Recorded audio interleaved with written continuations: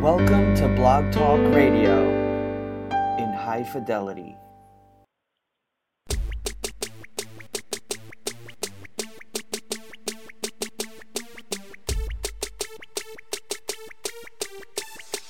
In much less detail, the podcast, where we cut through the noise and give you your NFL breakdown in much less detail. Here are your hosts, Jay and Dre. Y'all know what time it is. Time for Much Less Detail, the podcast, here with you live on a Wednesday night, October the 11th, 2017. I'm Dre, he's Jay, breaking down Week 5 in the NFL, and I already sent out the message that we're breaking down Week 4, so I've already screwed up, and we haven't barely started the show yet, so I'm off to a rip-roaring start. We're breaking down Week 5 in the NFL, getting ready for Week 6 coming up this weekend. We have Thursday night action, Eagles and Panthers in the battle of two 4-1 teams that we will get that pick in at the end of our live show. As Jay likes to say, this one, it goes to 11. I'm live from 10 Central to 11 Central, and then an after show after that. But first, we have to lick our wounds at our 4-8 Week 5.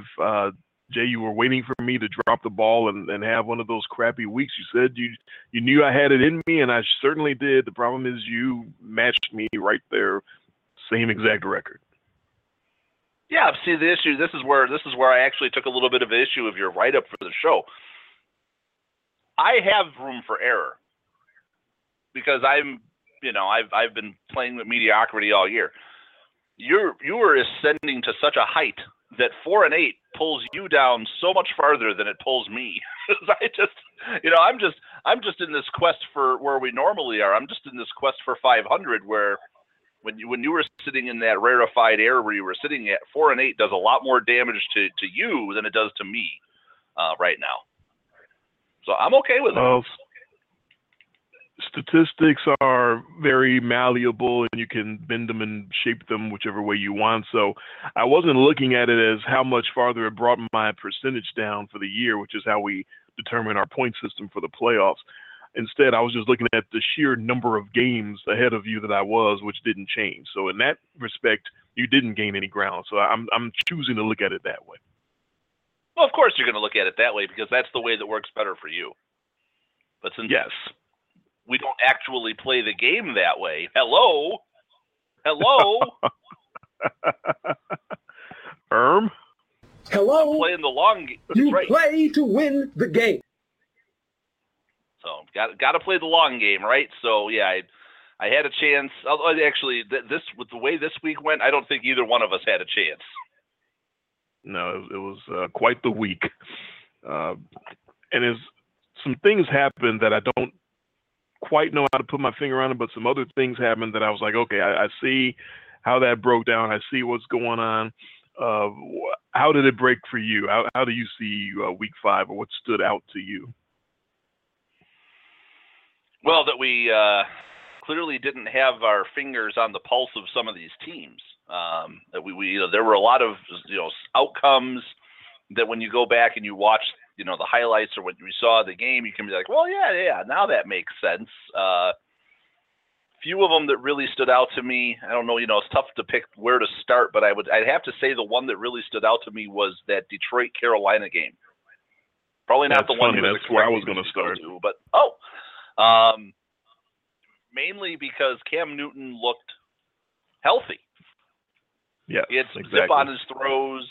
Cam Newton looked like Cam Newton again, and up and down throughout that entire game, I thought that the Carolina Panthers just out-physicaled the Detroit Lions. They just pushed them around for the whole game, and the Detroit Lions also forgot how to tackle.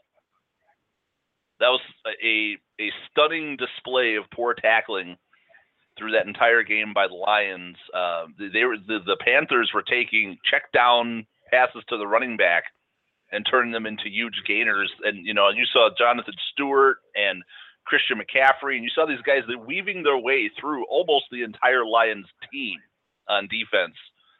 And then you coupled that on top of the fact that Cam Newton looked steady in his throws. He did have guys wide open, but he didn't happen as many times as it happened against New England.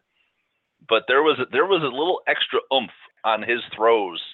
So I'm wondering if maybe he perhaps has worked through his injuries here through the beginning of the season, because that was a different effort from Carolina than I've seen so far. Yeah, that's exactly how I observed it. That's exactly where I wanted to start, was that to make the announcement that if anyone was wondering if Cam Newton is still unhealthy and still not playing up to his potential and the way he's supposed to play, I'm here to tell you he's just fine. This is a game that I got to watch the entire game on my DVR. Of course, I was not in Memphis or not at home when these games were taking place on Sunday. Of course, I was at my cousin's wedding, which was a very beautiful ceremony and a very lit reception. But I got to come home and watch this entire game, and that's absolutely what stood out to me. Was Cam Newton is back, and the Panthers are double tough if Cam Newton is going to play the way that he's capable of playing. And he mixed everything in. It wasn't just that he had extra oomph on his ball, because from what I had observed, he had to have too much oomph on his ball pretty much the entire season, as if he were trying to prove to everybody that he was extra strong and he was just fine, but he really wasn't. It was the touch that he had on his passes in this game that stood out to me against the Detroit Lions. Specifically, that beautiful play action on 3rd and 1 where he floats it to a wide open Ed Dixon for 57 yards. There was nobody around Ed Dixon, and that's so easy for someone like Cam Newton to put way too much on that ball and wind up throwing it away, or make the catch much more difficult for Dixon, where he couldn't just catch it and go in stride up the field. He floated it in there perfectly so that Dixon could catch it like a feather and keep running and turn right up the field with it. Had the entire defense fooled. In addition to that, he had the strong throws as well. He had play action flowing all night long. He had Detroit going all the way to the right and rolling left. And that's probably because quarterbacks really aren't supposed to be throwing while running left. So I guess I don't blame the Lions for flowing that direction. But I guess that's just showing how healthy Cam was. He kept running that play action to the right and spinning off to the left and getting throws off with touch and accuracy. And if he needed some oomph on it, he got some oomph on it. Cam pretty much played the entire game, short game, long game, medium game. He's a special player. I think we all know he's a special player from that MVP season he had a couple of years ago, but it's been so long since we've seen him play like a special player, and that's exactly what he did in Detroit on Sunday. Yeah, he still had his usual Cam Newton moments. He got folded up a couple of times pretty ugly on some sacks. He didn't necessarily stick his neck into trouble like we've been used to seeing, so that was nice to see. But they didn't really need it in this game.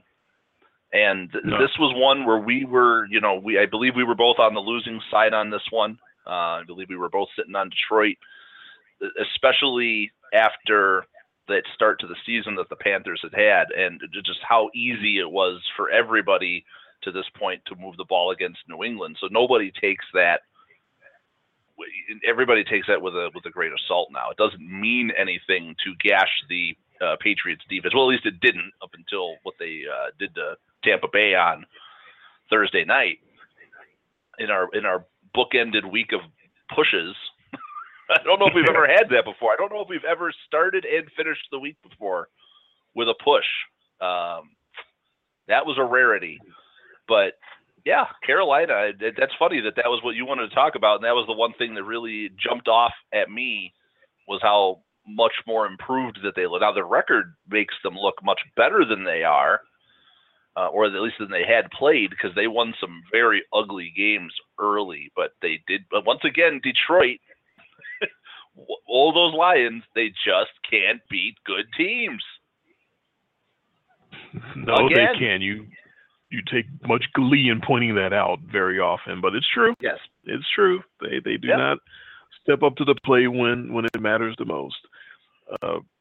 But yeah, Carolina, not only Cam Newton being back, but then those big wide receivers making possession catches to move the chains, and the Lions just couldn't stop. It was like a high schooler with a third grader hanging on his leg. Like, get off me, little boy.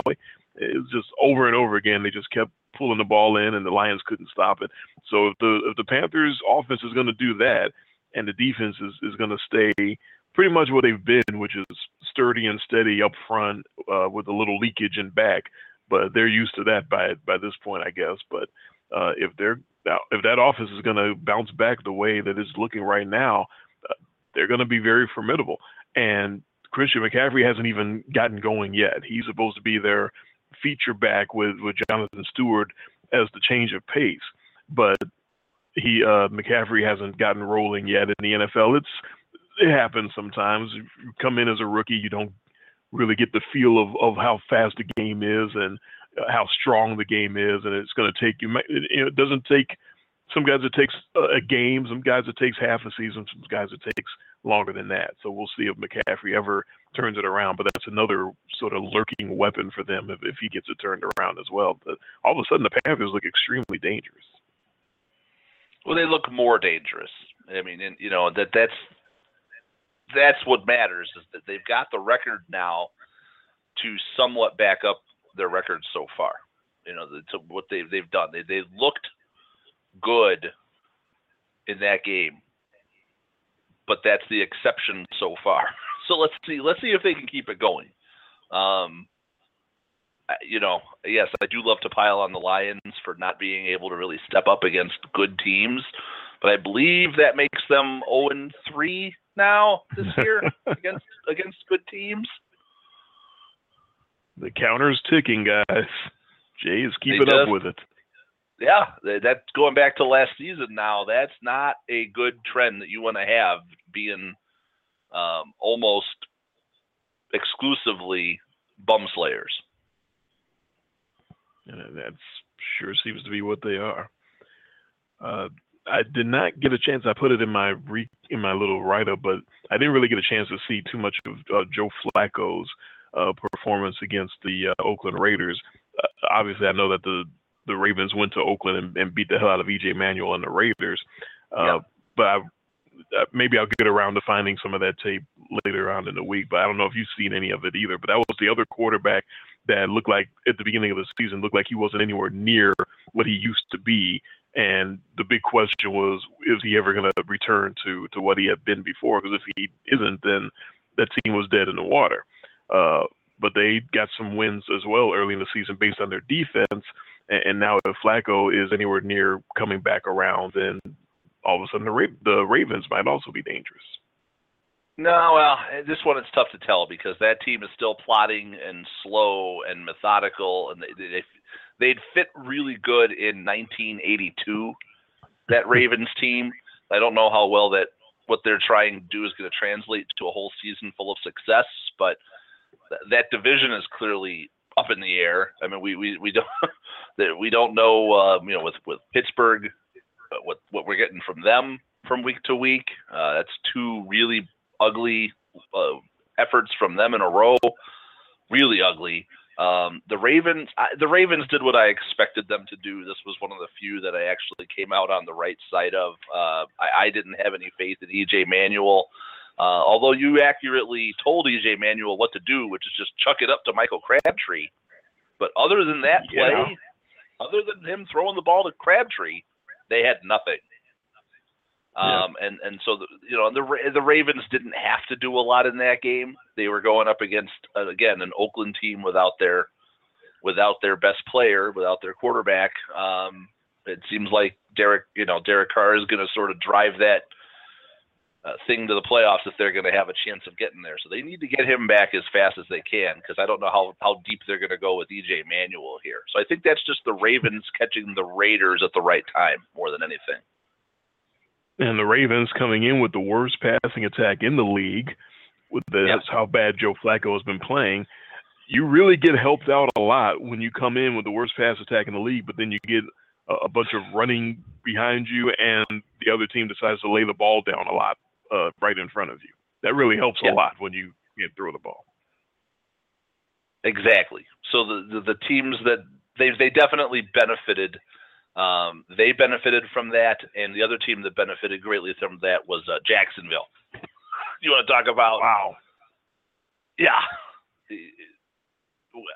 Once again, we're waiting for that wellness check from Bryce, because what Ben did, what Roethlisberger did in that game was just, I mean, there were some, you can make the excuses. A couple of the balls were tipped, but some of those throws were just downright awful.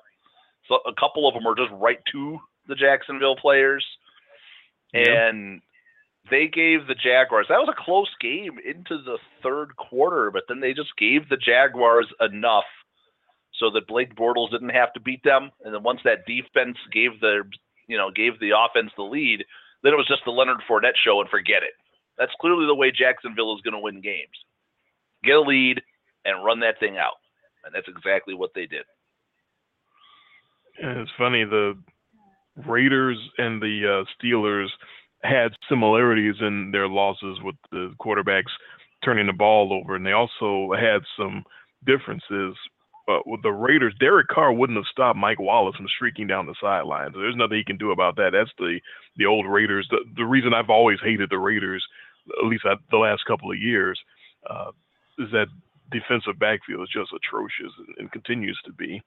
And as far as Pittsburgh goes, the Jacksonville defense is capable of this kind of effort, which is why we both had them in the playoffs. So that part of it isn't necessarily all that surprising. 5 picks of Big Ben in Pittsburgh, yeah, that's surprising. But in general, a good defensive effort by the Jaguars. I think it's something we're not used to thinking that that's what they're capable of, but they're capable of that. Absolutely. Every now and then, the Jaguars are capable of a huge defensive effort. But as far as the Steelers, they look like they're in trouble. I think Roethlisberger doubting himself after the game and saying that maybe I don't have it anymore, and reports of unrest between the coaching staff and the players. And as far as that goes, Pittsburgh questioning the players, questioning the coaching decisions and the strategies and the game plan. Look, Jacksonville was giving up 5.7 yards per carry coming into that game. The game plan should not be Ben Roethlisberger throwing 55 motherfucking balls.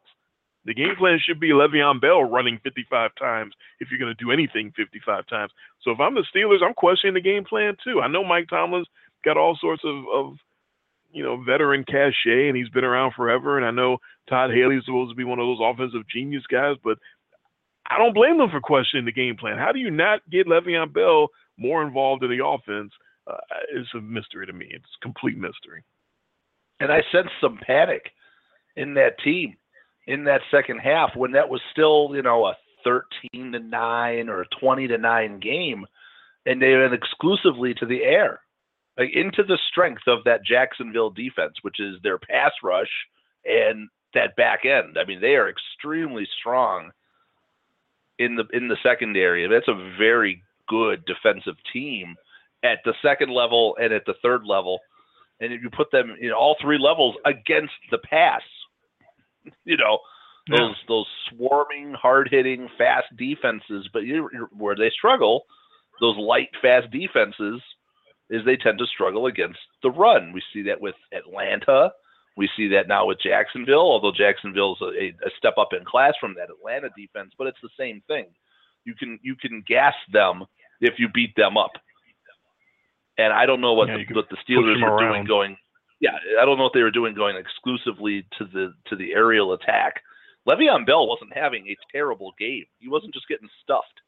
There were holes and there were opportunities, but it was like the Steelers had this almost like overreaction to what we're losing to them at home. No, oh no, to have Ben Roethlisberger just throw us back into the game all by himself, and the balls were being forced. The Jaguars, even if they couldn't get home, were tipping balls. There were quite a few tip balls in this game. One of them resulted in a pick 6. Just not a good effort. And that I believe is that 2 in a row? Was that Bears and this back to back? No, they had one in between where they won. No, in between knocked off the Ravens after Baltimore came back from that London trip. Yeah, so 2 out of 3 now. So they lose at Chicago, which we can understand. We both had the Bears covering that one. We saw that as sort of being a trap, and for the Steelers anyways. And yeah, they beat the Ravens, which tough division game. But yeah, to have Jacksonville come in there, and Jacksonville's been just brutal on the road. To have Jacksonville come in there and do that, and like I said, this game was close. So it wasn't that Jacksonville came in there, and it looked like it in the score. If you just look at the box score, that Jacksonville dominated this game. This was not just Jacksonville domination until it got out of hand late. What this was Pittsburgh allowing Jacksonville to hang around, let them play with a little more confidence, let them keep that lead, keep turning the ball over, and then eventually Jacksonville just put them away. But it wasn't just this out-and-out blowout like the scoreboard would have indicated. Yeah, if you're going to panic and say that Big Ben has to throw us back in it, you'd want to do that in a season in which Big Ben and his receivers actually seem to be on the same page, which has not been the case so far this year. He and Antonio Brown have that hookup, but even that's not quite what it has been in the past. It's not all the way there yet, and Ben and the other receivers are not on the same page at all right now. So for them to sort of panic, like you said, and just throw Le'Veon Bell into the trash can and say, we just got to win it on Big Ben's arm right now. The Steelers got what they deserved, and they're getting all that they deserve right now with all the second guessing that's going on with them, because I don't understand that game plan at all. Yeah, I mean, the real early on, right away in the beginning of that game, Roethlisberger hit Antonio Brown up the right sideline for like 50-some-odd yard gain on just a deep ball pass, and it seemed like that they just thought that was just going to be there for them all game long. What was missed on that play was one of the most obvious blatant offensive pass interference calls that didn't get called that I've ever seen, where Antonio Brown just literally shoves himself off of they always look for the arm extension. He got all the way extended. He was running even with the Jacksonville defender, pretty much just puts the arm up right on the shoulder and just shoves the guy. He's got the full-on Heisman pose going on down the field. And nobody bothers to point this out. The crew covering the game is just, Antonio Brown, oh boy. And you're watching that, just it's like, okay, that was one of the most blatant offensive pass interference calls. I mean, I've seen worse. I mean, better. I've seen less called offensive pass interference than something that obvious. But obviously, in your home building, superstars, they're not going to get that call. They're not going to get that flag thrown on them. But yeah, it was pretty blatant, and it set the tone early that it was going to be there, and it just kept not being there because a lot of these deep balls that Ben was trying to force in there were all getting picked. Yeah, and as far as the Jags go, I keep reading rumors and reports that they need to put together some package to get such and such veteran struggling quarterback so that they can have somebody that's actually representative of the quarterback position other than Blake Bortles, because I think a lot of people see the potential that the Jaguars have to have a really good all-around team if they just get a mediocre quarterback. Because right now, Blake Bortles isn't even playing mediocre. He's just bad. And I don't know if any of these deals are going to come through, but when you think about the veteran quarterbacks that are starting to not be in the playoff picture any longer, I've seen something about Carson Palmer. I've seen something about Eli Manning. Yeah. Well, I understand that they're not exactly, neither one of those are going to happen. Neither one of those are probably not going to happen. But I guess I was just bringing up the point that they would be a sight lot better than Blake Bortles if they did happen. So I can understand the rumors and the reason for bringing up the rumors. But yeah, it's highly unlikely for any of those deals to happen. But it's almost heartbreaking to watch the Jaguars, how much potential they have now that they have the franchise running back, now that the defense is coming together the way it has been potentially put together. And it does seem like the only thing holding them back is getting somebody behind center that has a clue what they're doing at the quarterback position. Yeah, point of order here for the Steelers defensive coaches. If any one of them happen to be listening, I would love to have them call in. Area code 646-595-4534. Steelers defensive coaches, please give me a call. Let me know, what the hell defense were you running on that Leonard Fournette 90-yard touchdown run? I'd like to know. They probably would like to know, too. I mean, the Jaguars are in jumbo formation. They're just trying to run out the clock. I don't know what the Steelers were trying to do. Did Mike Holmgren become the coach of the Steelers defense? Let him score. Let him score out of the way. What was that? Every angle I've seen that play from, it was pretty much just a power left. And again, the announcers they must have had like not the A or the B or the C or the D crew on this game. They whoever CBS it was that had this game must not have had they didn't bring the A team. I'll tell you that. Just talking about, look at the awesome run by Leonard Fournette. I don't think he got touched. He ran through a hole and then just blazed away with his speed because the Steelers got completely caught unaware. I really want to know what that defensive play call was. Keith Butler, Steelers defensive coordinator, you've been put on blast. Jay wants to know, what the hell defense were you guys trying to stop Leonard Fournette? Yeah, that was the let him score defense. I mean, I don't know what that was. That late in the game, you're not trying. I mean, you can't let them do that. You're only down by 2 touchdowns at that point. What are you doing? I do not know. So the most entertaining game of the weekend, the one that we thought would be the most entertaining, is probably the Chiefs and the Texans. Or would you say, I guess maybe the Packers-Cowboys was more entertaining? I had to pick. I'm going to go with the Chiefs and the Texans because it was something different. And there were some real storylines there. We actually got what we were looking for in that game from the Houston Texans, which was sort of the coming out party in prime time for Deshaun Watson. He goes off for 5 touchdowns, and it's still not enough to beat Andy Reid and Alex Smith and those Kansas City Chiefs. This just in. The Chiefs are pretty good.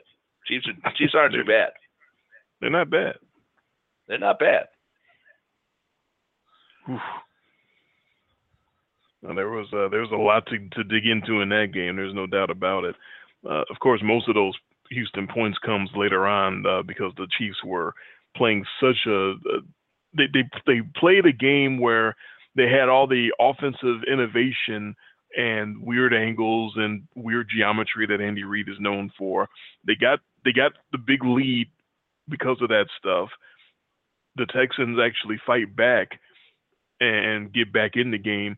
It appeared that the Chiefs, I guess, took their foot off the pedal a little bit and went to a more vanilla, more traditional offense.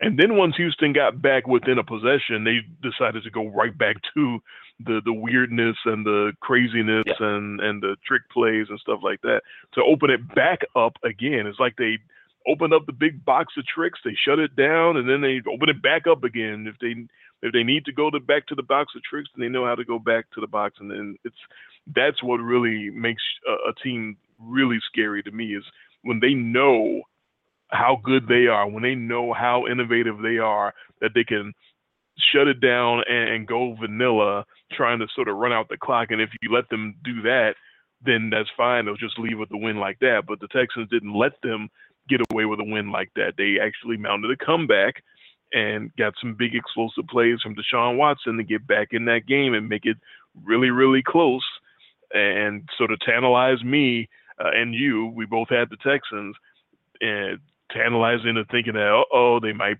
actually go all the way back. They might actually get this thing.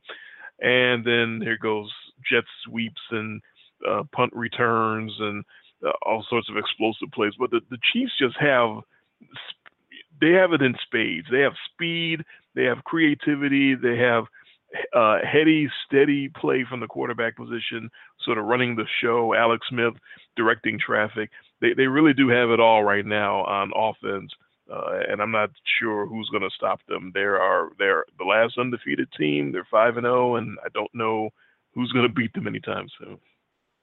Yeah, they do seem to be fairly complete. And Alex Smith, again, defying all of his critics, making accurate, deep throws, which is I never really thought was his problem. I always thought it was maybe the system that he was in. But anytime he's been asked to throw deep, he shows he can do it.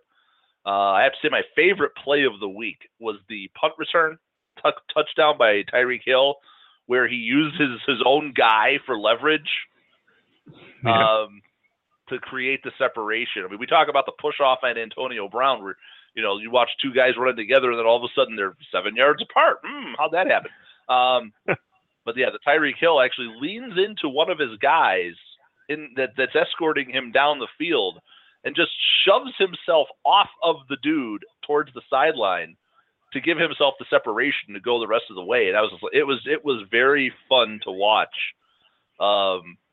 him just bob and weave, and then finally at that moment when he needs the explosion, uses his own guy as leverage to give him that extra space and separation to go all the way for the touchdown. Just very, very well played game. I'll tell you a thing about Deshaun Watson that I like, because everybody always wants to lump, especially these up and coming college quarterbacks and guys with a little bit of speed.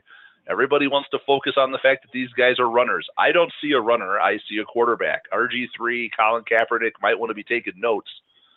When Deshaun Watson breaks contain, he's just looking for home runs. I love that. He gets out of the pocket. He's scrambling around in the pocket or something breaks down. He basically is out there doing the Russell Wilson thing, except with a cannon arm. And I absolutely appreciated the explosive playmaking ability that wasn't just him taking off for a 12-yard run so he could get concussed. If he got out of the pocket or things broke down, he was looking to create some havoc in the secondary, and it was working out for him for the better in most occasions, because it helps when you have Will Fuller and DeAndre Hopkins, those kind of guys running down the field for you. So I liked what I saw out of Deshaun Watson in that game. The first time that he bought – oh, yeah. He can throw. The first time that he bought some time to make a play would be to get the first touchdown of the game for Houston when they were down 23-6. They went for it on 4th and 1, and he rolled out, bought some time, and found Will Fuller for that first touchdown, the 9-yarder. And then from there, it seemed like his confidence sort of built, and he started rolling out and, like you said, looking for the home run balls and getting a lot of those downfield. It was fun watching them go back and forth for a while like that. Deep flings to Fuller over Terrence Mitchell, 48-yarder, just excellent elusiveness by Deshaun Watson, and a hell of a throw. Like you said, that arm seems to be a top-notch arm. It's not just a guy running around like a chicken with his head cut off. And that's the one that got them to within 26-20. And you're thinking, uh-oh, here we go. We got a comeback in our hands. It's only because of Alex Smith in Kansas City and Andy Reid coming back and working the left side of the field and just getting huge chunks of yards that way. That's the reason why the Chiefs were able to come back and put it away. But and we saw that against the Titans pretty much from the first quarter on. But here in the second half, once Deshaun Watson gets some confidence, and once Bill O'Brien sees that his guy's got some confidence, it's on. They just start calling everything in the playbook, and they just start looking for big time home run balls, and they start looking for chunk plays, and they can get it. They can absolutely get it. So the question becomes consistency. Will he in the future be able to put together those types of plays and those types of drives earlier in the game and not have to wait until the second half? because the first half, the Chiefs defense did a nice job of containing them, and you got to give them credit for that. And also it helps that the Chiefs offense is able to stay on the field, because on the very first drive of the game, Whitney Merciless tears his pec and J.J. Watt snaps his leg.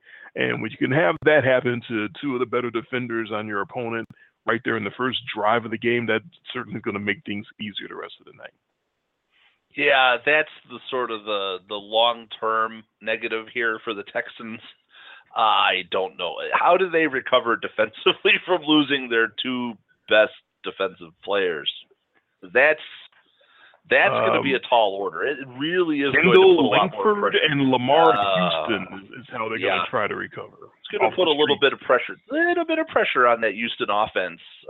Again, though, bad division, very winnable.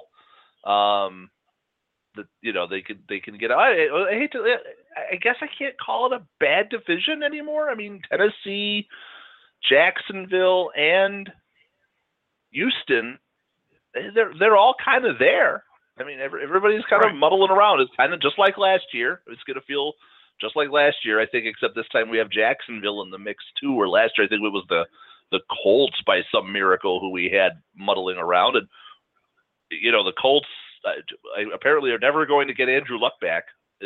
By what it seems, this is just going to be an ongoing the Jake Brisket experiment, which is jury's still out on that, but better than what they had, I guess, was what we could say about the Jake Brisket experience down there in Indy. But yeah, long term, this is not going to bode well for the Super Bowl at least your Super Bowl aspirations for the Houston Texans.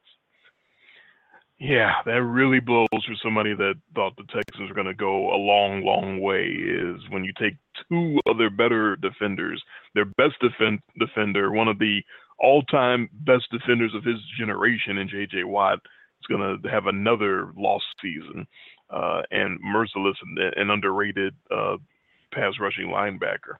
That's really tough to lose both of those guys, but I still don't want to count the Texans completely out. There's so much talent still there on defense, and the coaching with Mike Vrabel running the show, I guess I got confidence that they're still going to be right there. Maybe not a 12-win team or 11-win team or anything like that, but they absolutely should still be there at the end. And they won't need to be a 12-win team to get into the playoffs, not out of that division. I mean, 10 might do it, though. From what we've seen out of the other two, a lot of inconsistency between the Texans, Titans, and Jaguars. But if I had to say who's the most consistent out of those three so far, it's been Houston. Especially now that they're done with the Tom Savage experience, right? If you don't count the first half of the season, they absolutely have been. So that sort of overshadows just another ho-hum Aaron Rodgers in the last minute ripping the heart out of the Dallas Cowboys. And a big return for going to work. Big return for Devontae Adams in that game, coming all the way back from that nasty hit on Thursday night to not just play, but score the game-winning touchdown. Big running back show by your boy Aaron Jones. You talked him up a little bit in the last show. I believe I had that one. And when I deemed him the most worthy running back on that team, I do. And that was quite the effort. That was like 5 Ty Montgomery games all in one for Aaron Jones. No, the kid looked good. It was 125 yards on a very respectable average. I was very happy to see the Packers may have found, at least here for the short term, some stability at the running back position. And hey, look at what their offense does. Their offense goes off. Problem is their defense was being gotten off on as much as their offense was. And it turns out that, as Troy Aikman predicted, the Cowboys just left Aaron Rodgers too much time. Yeah, I guess they did, as it turned out. And if you're an observer of the Cowboys defense, then that's easy to come to that conclusion, because you know that they're not exactly stopping anybody when it comes to last minute situations. because they don't have Sean Lee. Oh, of course. The inspirational leader, Sean Lee, once again missing. So there you go. 2 woeful defensive outings in a row at home for the Dallas Cowboys. And the common denominator is Sean Lee was missing from both of those games. There you go. Problem solved. Maybe Chris Collinsworth really is onto something here. Maybe. Oh, my God. Yeah, if you listen to him and Al Michaels, yeah, Sean Lee is the linchpin of the entire franchise if you go by their word. Without him, the whole thing falls apart. And look at that. Whole back-to-back thing. home losses, back-to-back weeks against the Rams and the Packers. Did they give up? Is it just me or was it 70 they've given up in the last 2 games? That would be 35 to Green Bay. And was that 35 to LA? I believe that was 35 70 back-to-back weeks. They put up 30. The Cowboys put up 30 in each of those games themselves and still managed to lose. Yeah. So I'm not putting this one on Dak Prescott or Ezekiel Elliott or the offensive coordinator. No. You cannot be giving up 35 points in back-to-back weeks at home and expect positive results. That's a recipe for disaster. Well, yeah, Aaron Rodgers, another. That was. What was I going to say? That was one of the ones that you got over on me, which very easily could have gone either way. Yeah, back and forth, but Rodgers having that experience at the end to win those games late, he just knows how to do it, I guess, especially against the Cowboys. I think that there's just something special about beating the Cowboys. Everybody just loves doing it. It's so easy. It's so easy to love beating the Cowboys. I can only imagine how the players feel going through it. I know as a fan, there's no fan base more insufferable than the Dallas Cowboys fans. That's just, and I have to deal with a bunch of them at my job, so maybe that's the problem, is that there's so many of them at my work. I'm working in Tennessee, which isn't anywhere near Dallas, Texas, but yet there's all these Cowboys fans. I got a slight bit more insight as to why there's so many Cowboys fans. It's not just that they're winners and everyone here is front runners when they didn't have an NFL team in Tennessee for all those many years. It's also that Dallas was, I guess, close enough to the area that was most of the time was the radio game that they got to listen to was Cowboys football on the radio. I think the signal was such that they were able to listen to all the Cowboys games, and that's also a part of why Memphis, Tennessee, for some unknown reason, seems to be Cowboys country. Yeah, I mean, geographically, we've talked about this before. Geographically, they're not that far away when you compare. That's just sort of equal distant driving-wise from a lot of NFL towns. You're 5 to 6 hours away about from four areas there. You got Atlanta, New Orleans, Dallas, and St. Louis. They're all about the same distance, kind of maybe within an hour and a half of each other from Memphis. So very easy to gravitate towards the Cowboys, just given, they're the oldest, I believe, of all those franchises. In St. Louis, that's so hard to tell because that's which is it, the Cardinals or is it the Rams or now it's nobody. Saints and the Falcons, a little bit more, recent additions. I mean, those, Saints and the Falcons, I believe, were from the 60s. I know the Falcons were 66. Saints couldn't have been too far behind, or maybe even around the same time. So I could see Dallas probably for the longest time was the best, closest option. It's like kind of how growing up in Chicago, we had all these idiot Notre Dame fans, like, because it was the closest good college, right? Yeah. You certainly weren't going to root for the Illini. Right, other than small periods when you had like DePaul basketball or Northwestern, like in '98, where they finally got good play. And then all of a sudden everybody was bandwagon jumping and they were really onto the college team. But no, in Chicago, you just have a lot of Notre Dame fans. Even though it's in Indiana, a lot of Notre Dame. A lot of Chicagoans in Notre Dame. Certainly a lot of Yeah. Notre Dame alum in the Chicago area. There's correct. No doubt about it. And probably the same amount as like Michigan alumni. When you talk about the good schools in the Midwest, a lot of them are going to be in Chicago because Chicago is, of course, the biggest city in the Midwest. So it stands to reason that Notre Dame grads are going to work in Chicago, Michigan grads are going to work in Chicago, because you're not going to stay in Michigan and Indiana. There's no future there. Yeah. So I don't know if that was necessarily an alumni thing, though. I think that was, hey, they're the closest good team and they have a good history. I see that same sort of analogy with Memphis and Dallas there. Cowboys have all the history and they have the lineage and they're good.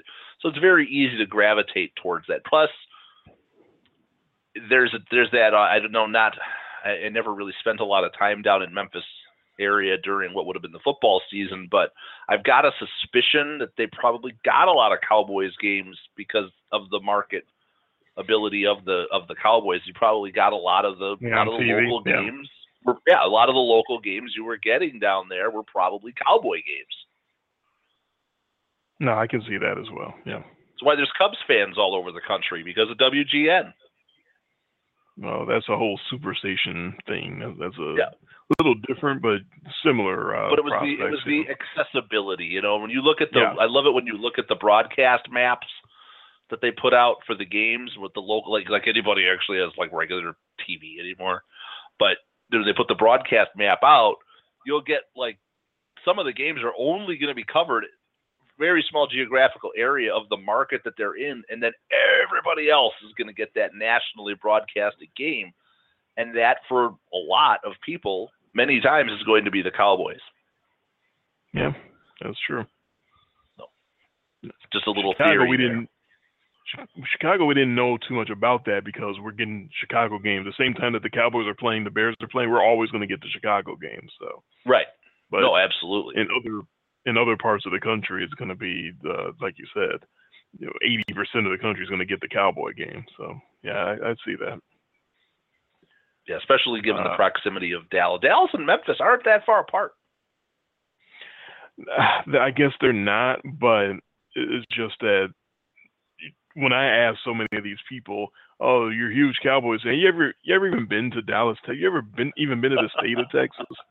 So many of them are like, "Well, no, but they're still my team. Go Cowboys!" Like, oh, shut up. Ugh. See, at least I can say as a Falcons fan who grew up in the Midwest and in the northern upper Midwest, I have been to the games. Right, you're Falcons fans who's actually made the trip down to watch the Atlanta Falcons. Or when they've traveled up, I've gone to see them. I've done that several times. Right. I've seen the Falcons play more in Wisconsin than I've ever seen them play in Atlanta. But I've been down there 3 times. I've seen 3 games down in Atlanta, and I've seen the Falcons play outside of the Georgia Dome. Now, of course, that's the only place I ever saw them play. No, they don't play in the Georgia Dome anymore, people. 5 or 6 times at least. I mean, I saw them in St. Louis. When Kurt Warner ripped them to shreds right at the beginning of the Greatest Show on Turf era, and I saw them at County Stadium in Milwaukee. There's a little one for you. Saw them at County Stadium, last game ever played in County Stadium by the Packers. I saw them at that game, and then I've seen them at Lambeau 3 times. So that's 5 times I've seen the Falcons. So I've seen them play in live 8 times. There you go. There you go. And they have an exceptional record. I think they're 5-3 or 6-2. When I've seen them live, their record's actually quite good. They need to pay to get you into more of their games then. You're the lucky charm. Well, it's 3-0 at home. Every time I've taken the trip down to Atlanta, they've won. You hear that, Falcons? You got to pay out the money to move Jay and his family to Atlanta. Make sure you can win all your games. You don't have to move me. Just score me some tickets and a ride down. I couldn't live in Atlanta. A little too hot for you? Yeah, you don't like my the people. sun. My people aren't made for the heat. Well, you're definitely not made for the heat. No, I've warmed up to it a little bit. Wow, very good. That doesn't even earn the Simpsons drop. That's just it doesn't bug me as much as it used to. I can deal with it a little bit better now. My advancing years. So our 4-8-2 for the week. Shutdown corner guy. He's got it going on this year. 10-3-1 for week 5. He saw it all apparently. He gets an extra win in there instead of a push because he got Tampa Bay on Thursday night, and he got 5.5 points, as you were talking about on the last show. That sometimes those lines move, and you wind up getting screwed up because of some late movement. So you had Tampa plus 5 against New England, and that wound up being a push. But he got 5.5, so it's good for him. All our picks are always on our blog, and the website for that is inmuchlessdetail.blogspot.com. I am on Twitter at IMLDDre. Jason is on Twitter at IMLDJTG. Any questions or comments you ever want to send us, you can send that to inmuchlessdetail@gmail.com. Of course, you're listening live on blogtalkradio.com/inmuchlessdetail. You can always come back to the archive tabs on the live show page if you want to listen to any of our previous shows, or if you want to listen to this show as a podcast. There's going to be this live show and an after show after the live portion is over. Come back to the archives and listen to that, or sign up on Apple Podcasts or any number of podcasting apps. And when the show is complete and recorded and signed, sealed, and delivered by Blog Talk Radio, then you will get this episode automatically sent to you if you are a subscriber.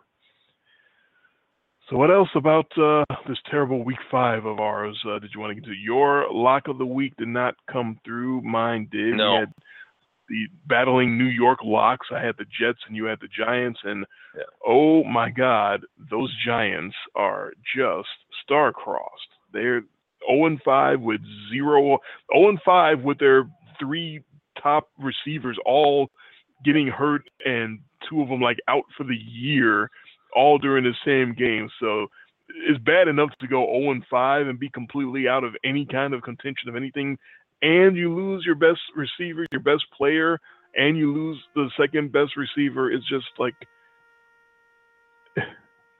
yeah, exactly. Yeah, they're done. Now, last week at 0-4, you were not quite ready to write off the New York Giants. I still had hope. Oh, you still had hope? Yes. No, I still had hope last week. Now, yes, I was. My mouse was literally on the taps button about to click it when I heard it start playing. So I didn't do that. You did that. But we both had the exact same idea. Yeah, Moment of silence. It's 2 weeks. Two weeks in a row now that the Giants have gotten the taps music. Last week you declared that it was premature. It's not premature anymore. It's not premature anymore. Oh my God! The Giants are dead. They're dead. We need that drop. You have to find that drop. We need the Joey Styles. Oh my God! Joey Styles drop. Yes. They are absolutely. Yeah. While we're still in the live show here, I want to talk. Get your feedback on one Mitchell Trubisky. Oh, that Bears game on Monday night. This is getting old. First of all, before I talk about Trubisky, this is getting old hat. When something happens in a Bears game that just makes your head blow off, and you're like, "What the hell? What are you doing out here?" So Chicago got down to a 4th and 2 situation early in the game, but they called timeout as the play clock was running out. They wanted to have the kid go for it, but they had to call timeout. Yeah. And then B, coming back out of the timeout, they get a fucking flag anyway for delay of game because they let the play clock run out again because the punt team ran on first before quickly scurrying back out of. What the fuck are you doing out here? John Fox is a dead man walking. You can play taps for John Fox after you play the Benny Hill music, because that son of a bitch should be dead. There is no reason for you to have your timeout when the play clock is running down, come out of the timeout and get a delay of game anyway. Like, what the hell? Who does that? So they should.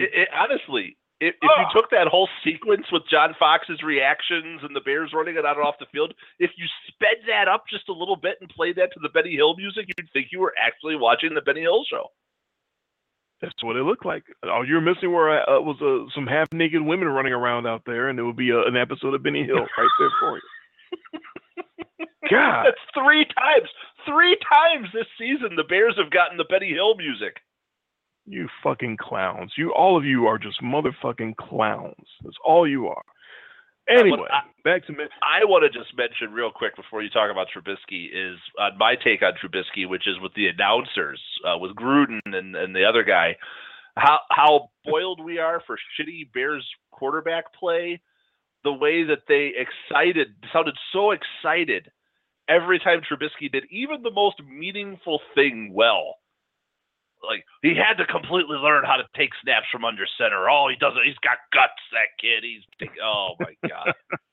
He's got He leads the league in guts. He's taking snaps under center. Look at it. It almost feels like, they're trying to pat him on the head. Oh, yay. He took snaps from under center. Oh, look, he completed a pass. The Bears scored 2 points in the first half. Yeah. I guess I fell for the hype because at one point in my notes that I wrote the following, and I'm going to read it verbatim as I wrote it. Trubisky bootlegs right and zings it to Trey McBride for 18 yards, 6 for 7 with a drop. I'm in love. So there you go. I was in love with Mitch Trubisky at one point because that's how impressed I was with his quarterback play. And yes, it wasn't like he was doing anything earth-shattering, but just he could run and throw the ball. He could walk and chew gum at the same time. And for a Bears quarterback, that is awesome. So yes, I fell for the hype. I fell in love with Mitch Trubisky. I liked a lot of what I saw. There is no denying that in the second half, he played like a rookie and lost the game for them, especially with that last throw, just a terrible throw on the run where he got picked up by Harrison Smith to set up the Vikings' game-winning field goal. There's no way I'm going to tell you that was excusable or, oh, that's just a kid being a kid. No, it was terrible. It was a terrible decision. That was a rookie play, and all you can do is hope that he doesn't do stuff like that in the future. But I saw a lot to get excited about, and I fell in love with the kid because he looks like he's going to be, at least based off of the sample size of one whole game, a competent NFL quarterback, which Chicago is starving for right now. Fair enough. But did you watch the games? Did you get that sense that it was almost, I don't know if it was mocking of Trubisky or if they were really just trying to make it sound that interesting? No, they're not mocking. John Gruden absolutely fillets every quarterback in the booth. Yeah. Trying to get them all in his camp and all that. Yeah, because he had them all in his quarterback camp, and he's trying to get. Oh, right. God! All right, you know how that pick goes. A game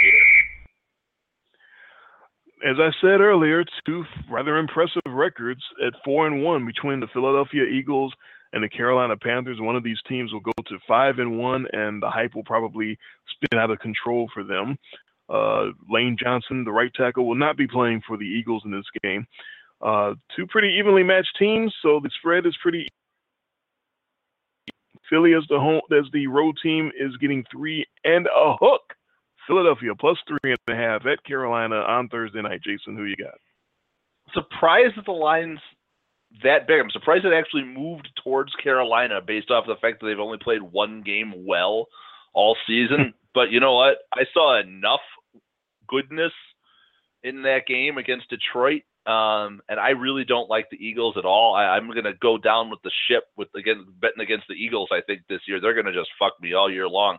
I'm going to take the Panthers and give the 3 and a hook. I'm not as much, I guess, of a hater of the Eagles as you might be, but at the same time, I just told you earlier how impressed I was by Cam Newton looking like he's all the way back. I'm going to roll with the Panthers. Got to take the home team on the short week. I will take Carolina, give 3.5 as well. More on our after show when we come back.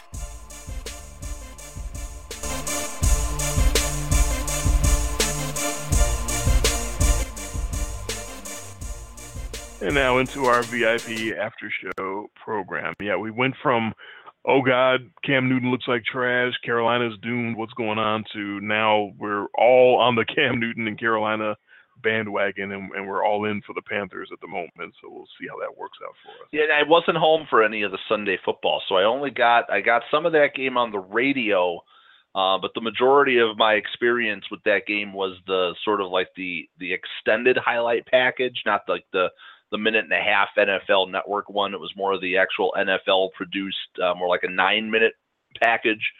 So you get a lot of sampling, both good and bad, of the game.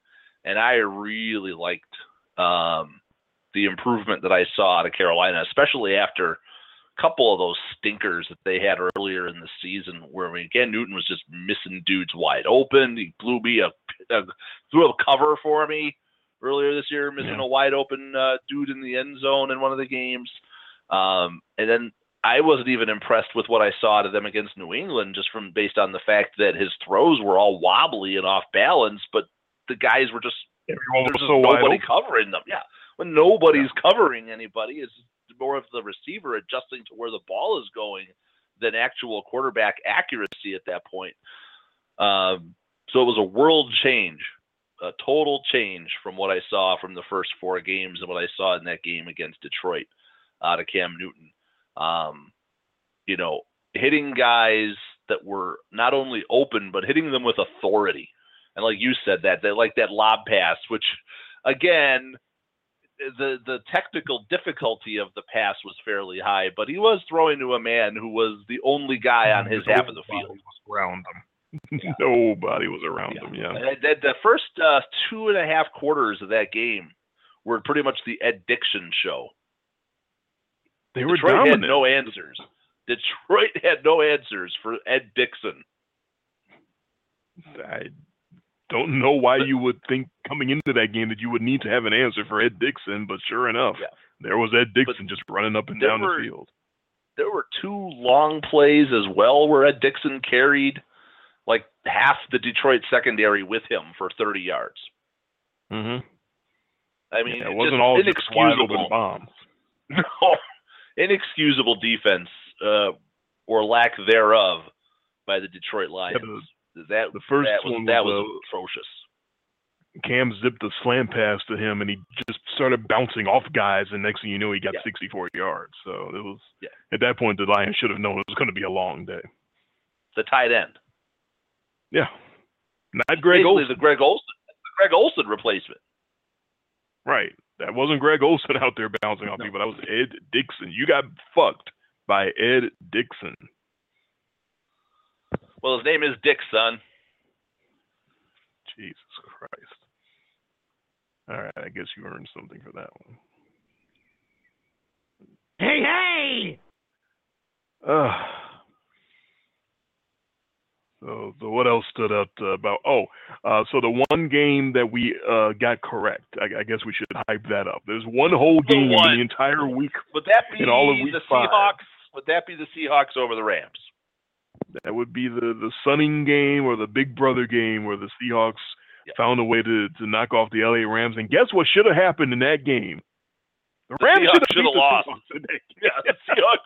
The Seahawks absolutely did not play a game worthy of winning at all. The Rams dropped the touchdown to win the game in the end zone. Yeah. Just straight dropped the ball. Yeah, and not the all-time greatest college wide receiver ever. At least that's what they kept saying before the season started, when on all these fantasy shows about what a huge fantasy study was going to be, because he's like this all-time this and that in college.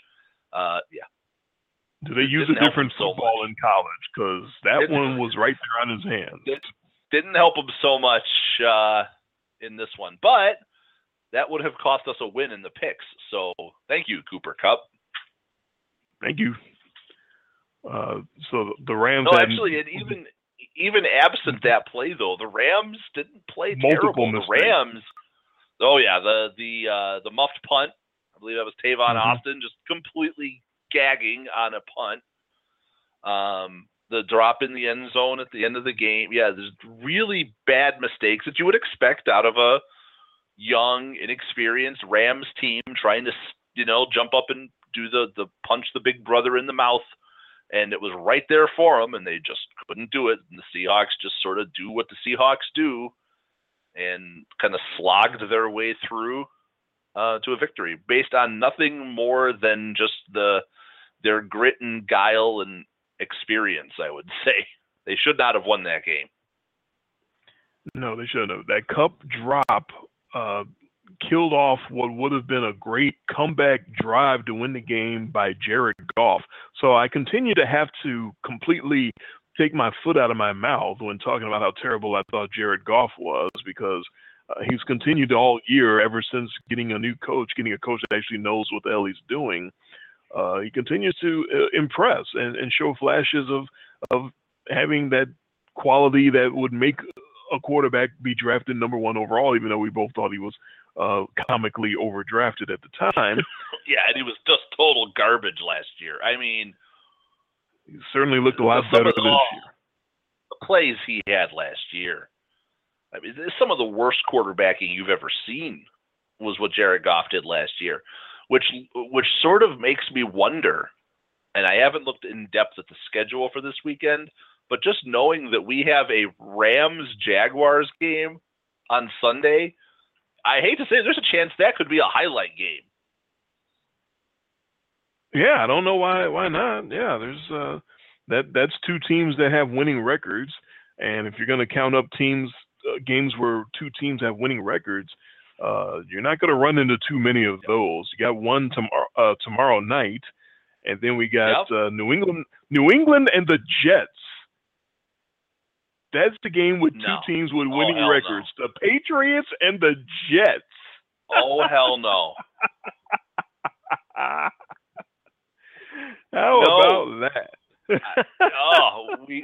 We'll definitely be doing the Rams and the Jaguars. We're going to do 40 minutes on the Rams and the Jaguars just so we don't have to talk about the Patriots and the Jets.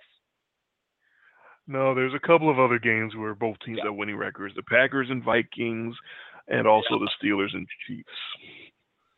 But if I came to you and said, before the season started, hey, Dre, in week 6, we're going to do the Jags and the Rams as a highlight game, you would have done a spit take. Yes, I would have said that you're dropping acid or something. Yeah. So here we are. But the Jets and the Patriots, that's like, yeah, you talk about comically bad. That is not a good highlight game at all. They're not just both with winning records. They have the same record right now. They're both 3-2.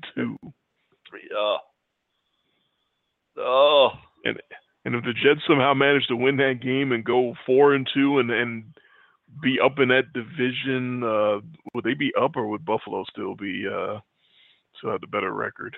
Maybe by a half a game. Because Buffalo's 3-2, and no, the Jets would be 4-2. They'd be a half game over the Bills. Yeah. They'd be up. God. After 6 weeks, the Jets could be in first place in the AFC East. I don't think we've gone that far through the looking glass here. It's that type of season, though. You've said that it's just one of those goofy ass years. And it is. Part of why it sure is. Because you know, going into this game without even making a pick, you just go, the Jets are junk. Right. But then the way this year's going, you go, I don't know. I might want to look at this a little bit. I might actually have to pull up some stats. This is not the year to be just sitting there making snap decisions on teams. I think we've learned that now. Yeah, the Arizona Cardinals confused me as well. Just going back to week 5, and their defensive backs aren't supposed to get lit up like that. What Carson Wentz did. criminal. Aren't they supposed to be good? I thought those Cardinals DBs were good. I thought they were, but I suppose you're entitled to a bad game. But my God, they just got whooped. 4 touchdowns, 300 yards. They made Wentz look like he's going to be an all-pro. And you just said how unimpressed you are by the Eagles. So I guess you didn't believe in that performance either. I have been just completely unimpressed with Carson Wentz going back to last year even.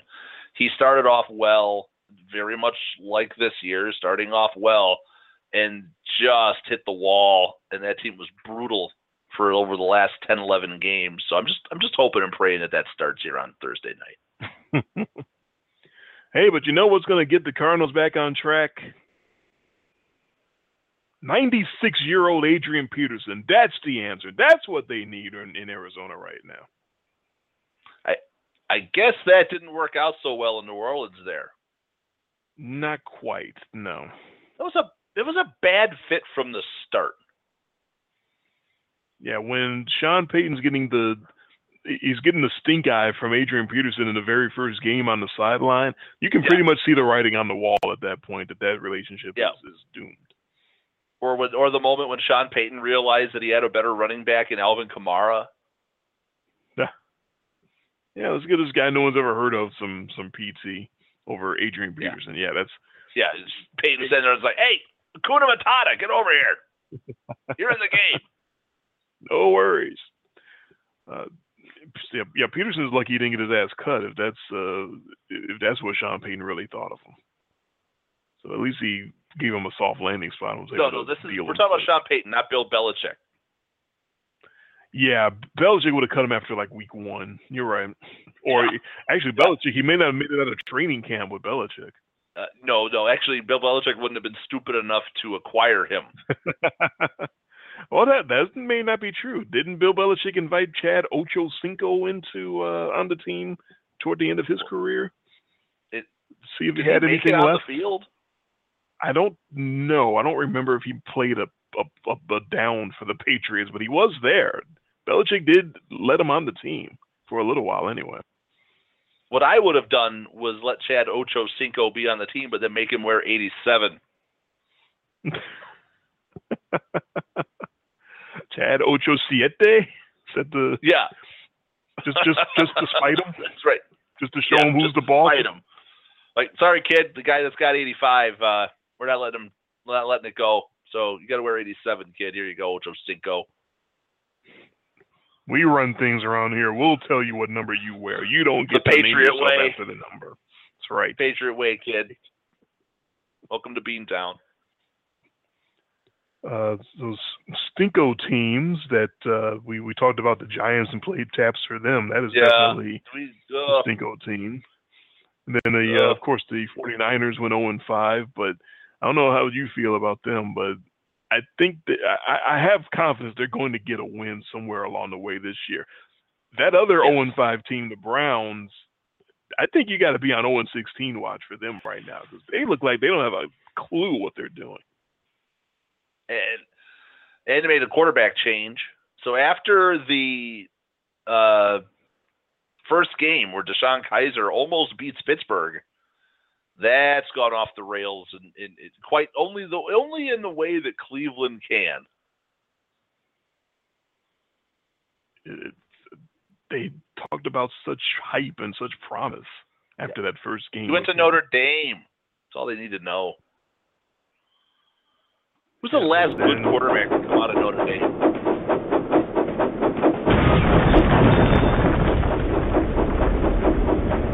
The last good quarterback? Oh boy. Thank you. Yes, who was the last good quarterback to come out of Notre Dame? Joe Montana. That would be correct. I believe that is the answer. A long time ago. It's not Brady Quinn. It's not Jimmy Clausen. It's not Rick Meyer. It's not Deshaun Kaiser. The last good quarterback to come out of Notre Dame is Joe Montana. And I have a feeling that that's despite of the fact that he went to Notre Dame. Because of. Not because. My home state Titans did not overcome missing Marcus Mariota, which is a pick that you had over me. As bad as the Dolphins were playing, they were able to knock off the Titans with Matt Castle because Matt Castle was shit. You know, and the Dolphins only had 192 total yards and still managed to knock off the Titans. They didn't have to do much against Matt Castle, and I was really worried about. I didn't necessarily believe the news that Mariota was going to try to play. I thought of that as nothing more than a deception or some smoke and mirrors, or little skullduggery going on by the Titans there, trying to throw the Dolphins off the scent of what was really going on, which was they were going to show up and not have to do anything and beat Matt Castle. No, I called it on the show. I said that it sounded like some gamesmanship. I knew he'd been in practice, but I just didn't imagine him playing, and sure enough, he didn't play. But, geez, you got to have better than that out of your backup quarterback. I mean, I know he's not going to come in and light the world on fire, but Castle's got to do better than that. That's just nothing. What he did out there was like basically nothing. He took all the weapons that the Titans have and that they've been trying to develop and just made them into a complete nothing. And when you do that, then that allows the defense to hone in on your running game and shut that down. And once that's shut down, you got nothing going for you. And that's pretty much what happened in Miami. Yeah, the Titans have to get everything done on the ground to open up the passing game. And when the other team has zero respect for the passing game and you've done nothing to show that you deserve it, all they have to do is focus on one part of your offense because the other part's going to do nothing. It didn't even matter that the Dolphins' offense was almost as bad. The key word there is almost. Almost. Yeah, that's almost, but not quite all the way. So what else about Week 5 did you want to get to? I mean, we were on the wrong side of a lot of games. So most of the other games that are out there are ones that we did not see coming or we didn't do too well with. So we've covered a bulk of the action. Not sure if there's anything that's major that we've missed from this week. I'm trying to think if there was one game that jumps out at me as something like, oh yeah, we got to talk about you talked about the 49ers, and I do agree they at least have fight. I will give them that. This isn't the 49ers teams of the last couple of years, most notably the team, the Jim Tom Sula 49ers team. Right after everybody defected and quit, including the coach. Right. Everybody just retired and quit on the franchise. Yeah, I mean, they're going to have to give Kyle Shanahan some time with this. It would be a shame if he's just one and done with this team. But I think they knew that they were going to stink this year. And you don't bring in the guy who's the offensive guru and not give him the quarterback. So 49ers are going to be atrocious. They'll get their quarterback. That'll buy the head coach a couple of years, and if there's anything there, by 2020, we might be talking about the 49ers in better terms. But it's going to be lean. You see this where these teams they just don't have much offensively, and it's basically a team of cast-offs and retreads. That's really all that team is. It's basically a team that's built to lose, so you can get a good draft pick. Pretty much. And then on the other Browns, side, the Browns went with Hogan this week at quarterback. No idea who the hell this kid is or what he's all about at all. I didn't even know there was a quarterback in the league named Hogan. So now that we've just made fun of him, he'll go off this week. That happened all the time with Jake McCrown. We would make fun of him with the Browns, and then he would go for 350 the next week. So, yeah, I remember most notoriously your fantasy folks. We just completely shredded. This is even back when before we were even on podcasts. We were just picking games. We shredded somebody who was a backup for the Chiefs. I remember this. And just annihilated this guy talking about the game. And he went off for Tyler Thigpen? I don't know, but he went off for 4 touchdowns. And just completely shoved it up our ass. It was, yeah, this is probably the 90s-ish time frame. It's a while back, but yeah. We've got a history, you and I, of making fun of a team starting a no-name at quarterback and then going a little too overboard, ripping on the guy. And those guys have a way, like Stoney Case, or one of those guys just finds a way to come in and just shove it right up our rear ends.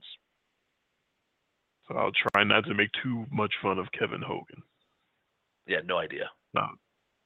I know who Chris Hogan is. Yeah, and I know who Hulk. I know who Hulk Hogan. I know who Hulk Hogan is. I don't think he's on the field.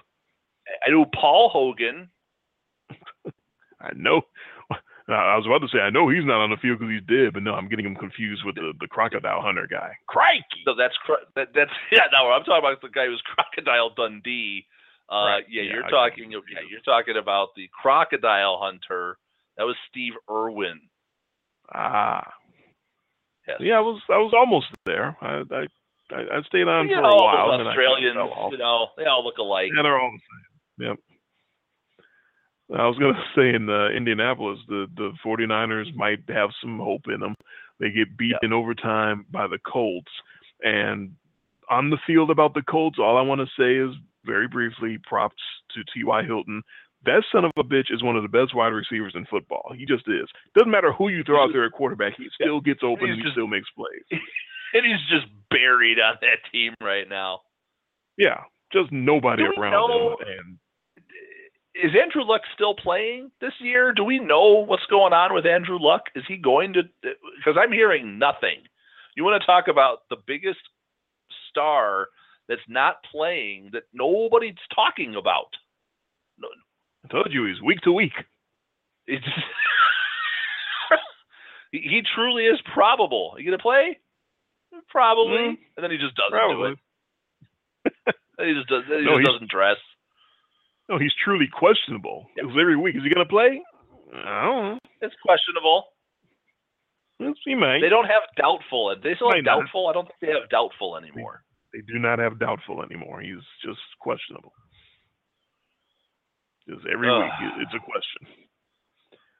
So T.Y. Hilton, amazing on the field. And then off the field in Indianapolis, probably the biggest news story to come out of the NFL this week was off the field, where Vice President Mike Pence decides to protest a protest by protesting.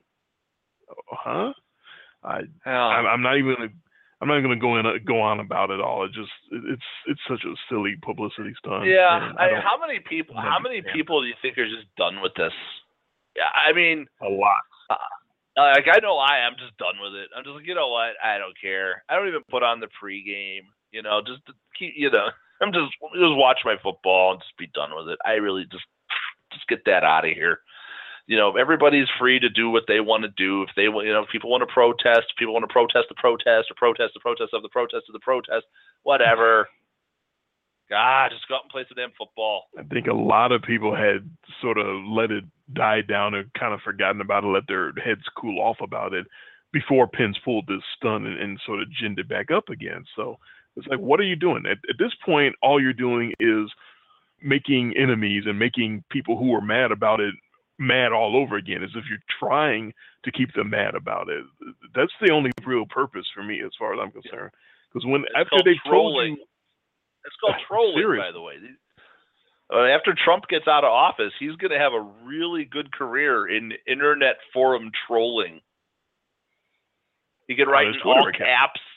Yeah, you can write in all caps.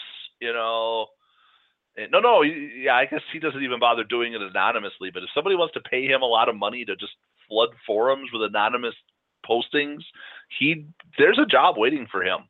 He's not going to make all his money on the, doing the speech tour, doing any of that. He's not going to have to make $500,000 for every speech. He's just going to have to pay him a whole boatload of money to just troll people. He would have to come up with new words, though, because he couldn't stay anonymous for too long, because every tweet he has, everything is either the word sad or tanking. That's the only two words he knows. So we'd have to mix that up somehow. But you could go on NFL chat boards and just say your team is sad and tanking all day long. And get people mad at you. What the fuck are you talking about? Fuck you! Yeah. I think a whole lot of people were pretty much done with it, like you said, until they started ginning it up again. So at that point, you just go, okay, what's the point? What are we talking about? Especially after the players keep telling you over and over and over again, it's not about disrespecting the flag. It's not about it has nothing to do with the military at all. They keep telling you that, and then you just want to hear what you want to hear and go, they're disrespecting America. We've determined that that's exactly what they're doing, and we need to have a problem with that. First of all, just given the whole state of popular opinion in this country, you don't want to come out and say that is what you're doing. Even if that is what you're doing, don't be dumb and say that. So they're doing the right thing because they have to say that. They're not just saying it; they have to say that. You can't come out and be like, you fuck the military. Oh boy, fuck the flag. Oh boy. Well, they wouldn't say that because that's not what they're saying at all. No. But right. So people they're saying hear the right that. thing because you can't take the other side of that at all. You could. I mean, I'd give all the props in the world to a guy who had the stones to come out and say that. Yeah, but it's not going to happen. No, I don't have a problem with the military. It's I hate war and I hate the whole concept behind all the fighting, but I don't hate the military. I have no reason to hate the military. But it's just a big headache now. And if we're going to keep doing it, if Trump is just going to keep tweeting about that and Pence is going to throw in his 2 cents and send out pictures of himself from a game 4 years ago and claim that he's at the same game now and it's the exact same picture. Like, I know you're not very bright, but really, this is what you're doing now? Okay. So I just wanted to thing that was going around of the photoshopped picture of Michael Bennett burning the flag. Yeah, I saw a little bit of that. Which is so. I mean, it was. If it wasn't so sad, it would be really funny that somebody actually got somebody to believe that somebody lit an NFL flag at NFL Live. You don't think these smoke alarms would be going off in there and they'd be evacuating the stadium? Again, people just believe what they want to believe. People believe anything. People will believe anything. Yeah, I for good or for bad. I've put on Facebook several times, and I continue to say, Snopes.com is your friend. If you have something that is too good to be true, and you don't think it might be true, and you want to try to investigate it, Snopes.com does a lot of the work for you and actually figures out a lot of this crap that's internet memes, or whether it's some sort of rumors about a second shooter in Las Vegas, all this garbage that gets thrown out there by all these conspiracy theorists. Go to Snopes.com and get the real deal, the actual scoop, as close as they can figure out on what the actual truth is. A lot of these stupid rumors out here. Okay. All right. Was there anything else on your mind? Not from this week. Not from that awful week that we've had, 4-8. So that puts me at 44, 28, and 5, which is a 6-11 percentage, which is pretty awesome, but a far fall from the 7-27 percentage I had after week 3. But I knew that wasn't going to stay up there. You just keep coming back. I just got to wait you out. Just got to come on, smoke you out here. You'll get back. You'll come back towards it. I know you will. Now, this week you're at proves 30, that 42, you and 5. I absolutely had it in me. But you were right there with me. So that's fine. As far as I'm concerned, you gained no ground. That's how I choose to see it. Okay. All right. I don't want to keep you all the rest of the half hour that we have left in the after show, but I've had this sort of social question that I've had for like a month and a half, 2 months now, that I've been wanting to ask. So I might as well get it out of the way since we do have a little time here. If you think you're alert enough to a social question. Is this like it's kind of a social or something? No, it's I don't even know why I call it a social question. It has really nothing to do with society necessarily. It's about your beliefs or something that you believe in or support. So it really doesn't have anything to do with social, but it's a question directly to your taste and your Oh, that sounds deep. Okay. And what I probably should do is like ask the question first and then sort of get into how I got to the question, because I'm so long-winded. I'll start talking about it and then forget to ask the question or whatever. So the question has been, I've had it written down here next to me for a month and a half, 2 months now. It's basically, is there anything out there? What do you refuse to support with your money, or what do you, or what would you say that you enjoy no matter what? And I guess this is stemming from a friend of mine on Facebook. This is way back when Floyd Mayweather and Conor McGregor were about to have that sham of a boxing match, right? Yeah. And so this friend of mine was posting on Twitter. She was asking the night of the fight, she was asking who's interested in this fight, who's actually ordering the fight, because she couldn't imagine anybody ordering the fight. But it wasn't because of the fact that it was a sham fight. It was because of the fact of McGregor being a racist, boorish piece of shit guy, and Mayweather being a woman-beating piece of shit guy, convicted, multiple convictions for domestic violence. And she was wondering, how could anyone choose to support that product? How could anyone put money in those guys' pockets by ordering their boxing match because of how terrible of a person those two guys are? Jeez, if that's the case, then nobody would vote. That's one angle to take. I responded back to her, I wasn't ordering the fight.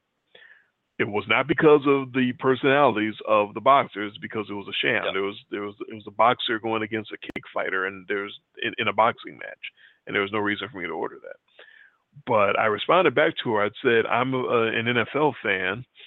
There are dozens and dozens and dozens of football players who are really, really, really disgusting, bad people. And I watch the NFL faithfully every week because I love football. It doesn't matter what kind of person is playing the games. And I'm always going to enjoy football. And I and a lot of other people, I would assume, feel the same way about football in specifically, and about a lot of other things in general, which is I'm not going to deprive myself of something I enjoy just because of the personality of some or all of the people doing the entertaining. Because right off the bat, number one, most important, I'm not going to deny myself something I enjoy for any reason if I don't have to deny myself. And two, it's not going to change them. No matter how many people don't order the fight, there's still going to be the same people. Conor McGregor is still going to be a racist piece of shit, and Floyd Mayweather is still going to be a woman-beating piece of shit. Nothing's going to change. So why would I deny myself? That's if I wanted to see the fight. I didn't order the fight because I didn't want to see the fight, because it wasn't a fight.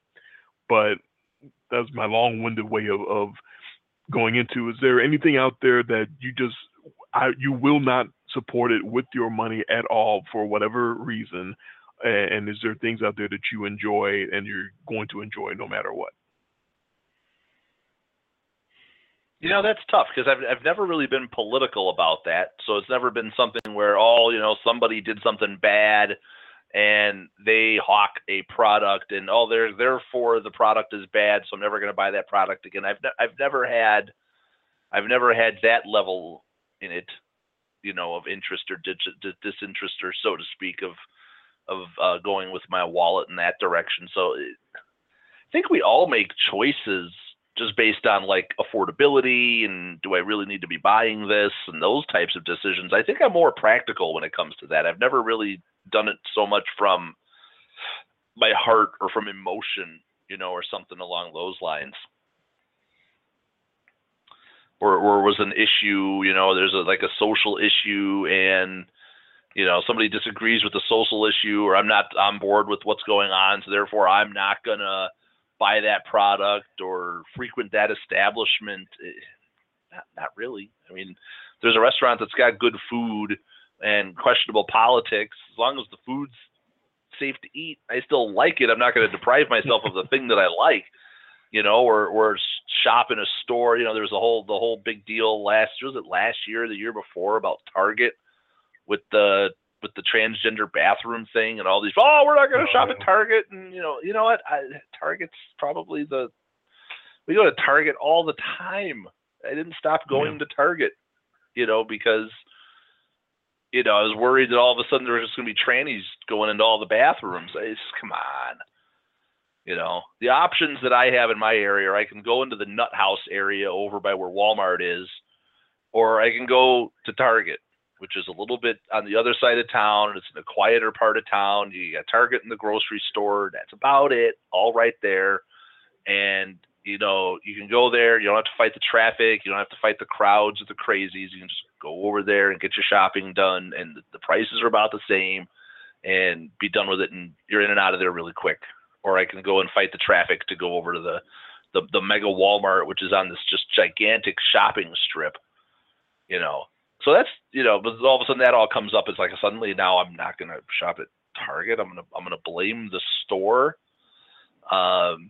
or blame or impact, my life and, my habits and my convenience over something silly like that. No, I wasn't going to do that. So I guess in that point, I am just strictly being a consumerist at that point. We are a consumer society, and we consume. Yeah, I pretty much feel the exact same way. I think if there was something where there was a business that was just outwardly racist, just didn't care, then I probably would make sure to avoid that. Like if the CEO of McDonald's, whoever that might be, would just, be caught on tape that maybe he was one of the guys with tiki torches at the Charlottesville rallies or something like that. I might have to avoid McDonald's from that point then forward. There'd be a segment of the population that probably would go more. So then you have to remember that's going to get offset. That's true. So McDonald's ain't going out of business, something like that. But also, though, because the politics of the person who runs the company might feel a certain way. Let's say that we're not saying this, but let's say in theory that CEO of McDonald's was a horrible racist. That doesn't mean that you stop liking quarter pounders with cheese. True. Or you're on the road and you got to get something to eat quick. You're like, oh man, no, I'm not going to go to McDonald's because can't eat there. Nope, can't eat there. No, not gonna do it. No. I will hold personal vendettas against a place. There was a Mexican place here in town that stole money from me. So I gave them a $50 bill and they didn't give me back the right change. And then by the time I noticed it, they were like, no, we don't have it. I didn't go to that place for years, and I still won't pay cash. There you go. That's one thing. That's something. I didn't go to that place for years. The place where we had our rehearsal dinner. You were there. Our rehearsal dinner for our wedding. Awesome restaurant. We loved the place, and we got some of the worst service. Yeah. The slowest service. They had one waiter for a table of probably 30 people. And they didn't bring us enough food, and it was totally unprepared. I wouldn't go back to that place for years. And even when my wife suggests that she still wants to go there, I know I annoy the hell out of her because I bring it up. I'm that guy. Yeah, I remember that night. That was not fun, and you were not happy. No, not for the way that was all supposed to go down and the way it was supposed to be set up. I mean, we had a lot of people there, and I mean, we showed up on time, and we all sat there for probably an hour and a half before we saw any food. So that's a bad service. Those two examples were more bad service protests. But that's where I tend to, think more of. I mean, you remember more what happens personally. Sure. I think then, like this whole thing going on in Hollywood right now with this casting couch scandal going on right now in Hollywood. Are people going to suddenly not watch those movies anymore because the guy who was the owner of the movie company was, trying to sleep with all the girls that were coming? Like, this is a new thing in Hollywood anyways. He's just the guy who got caught. Yeah, Harvey Weinstein. Yeah, he's just the guy who got caught. That's all it is. He was sloppy. He's just going to go down as a low rent Cosby here. Right, exactly. He might actually go to jail. They've got the goods on him. It sounds like. And when the people who are coming out against you are famous, you've got a lot more dirt on this guy when it's like big Hollywood stars than it is with Cosby, where he can just pull out the checkbook and be like, I didn't do nothing, right? Right. Here you go. Right. Have some pudding pops. Yeah. That was part of, that was a couple of my examples of not my personal protest or boycott, but there are some movies, there are some movie guys that I thought of before the Weinstein stuff happened. Of course, many people can't watch Woody Allen movies because after knowing that he fucked his stepdaughter and married her and had children with her. Not illegal, by the way. Not illegal, but very morally stupid. Reprehensible. Morally reprehensible, but not illegal. Many people can't watch Roman Polanski movies knowing that he's still avoiding prosecution for raping a teenage girl back in the 70s. So they're out there. In the music world, I had a long period of maybe, I'd say probably 10 years or so where I couldn't hear a Michael Jackson song on the radio after, and I don't know how anyone could listen to Michael Jackson music if you read the affidavits, if you actually read the testimony of those kids sitting there going in great detail talking about him giving them Jesus juice out of the beer can. The Jesus juice. And making them drowsy, and next thing they know, he's sucking them off. That's just, if you read that, you really have a hard time enjoying Michael Jackson music. But I guess I got over it, and so now I listen again because I enjoyed Michael Jackson's music. So that protest didn't last very long, but a lot of people probably still can't listen to Michael Jackson music. A lot of people can't listen to R. Kelly music after finding out that he likes to piss on little girls. So they're out there. There's a lot of things out there that people make decisions sort of every day on what they're going to support, what they're not going to support. And a lot of people are a lot more hardcore about it than others. And that's pretty much for everything in society. A lot of people are more vigilant and hardcore about certain things than other people are. I guess the closest I come personally would be the WWF, or now WWE, under Vince McMahon. You hear me talk all the time about watching the product online, watching it on cable television.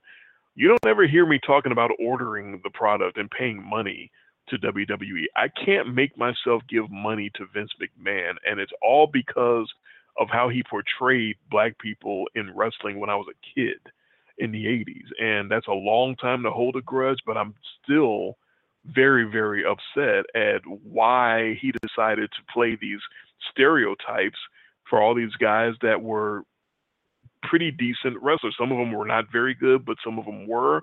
But no matter what, if you had dark skin and you came into the WWF, chances are you were playing a stereotype. You were either going to be the Bad News Brown, you could be the ghetto guy with they called it, his finishing move was a karate kick behind the ear. They called it the Ghetto Blaster. That's true. Put him in. You remember Bad News Brown? Okay. I do. They put him in a black glove. How horribly racially stereotyped his character was. God. Put him in a black glove. They had him raise his fist all the time. He didn't really do anything to be a bad guy, except he was big and black. This just isn't even a black issue with the WWF or WWE. I mean, you think about a lot of other stereotypes. Yes, a lot of stereotypes. There's stereotypes of every type of personality. You know, there's we were like the Iron Sheik. I mean, we had to have we had to have him. We had to have the Russian. I mean, the Mexicans they all sound like, everybody, they all have the heavy, thick accent, which these guys might not even talk that way normally. Everything is to the nth degree of stereotyping in in the WWE. If you've got white trash, they are going to be the biggest piece of shit piles of white trash you've ever seen on the face of the earth. Because that plays, and you support that product. You don't support it by purchasing the product, but right. I can't make myself pay money for it, but I still consume it. My wife is so turned off by it that she won't let me watch it in the same room with her. So that shows how much she's against it. She will not let me watch wrestling in the same room with her. No, she's not in on the joke then.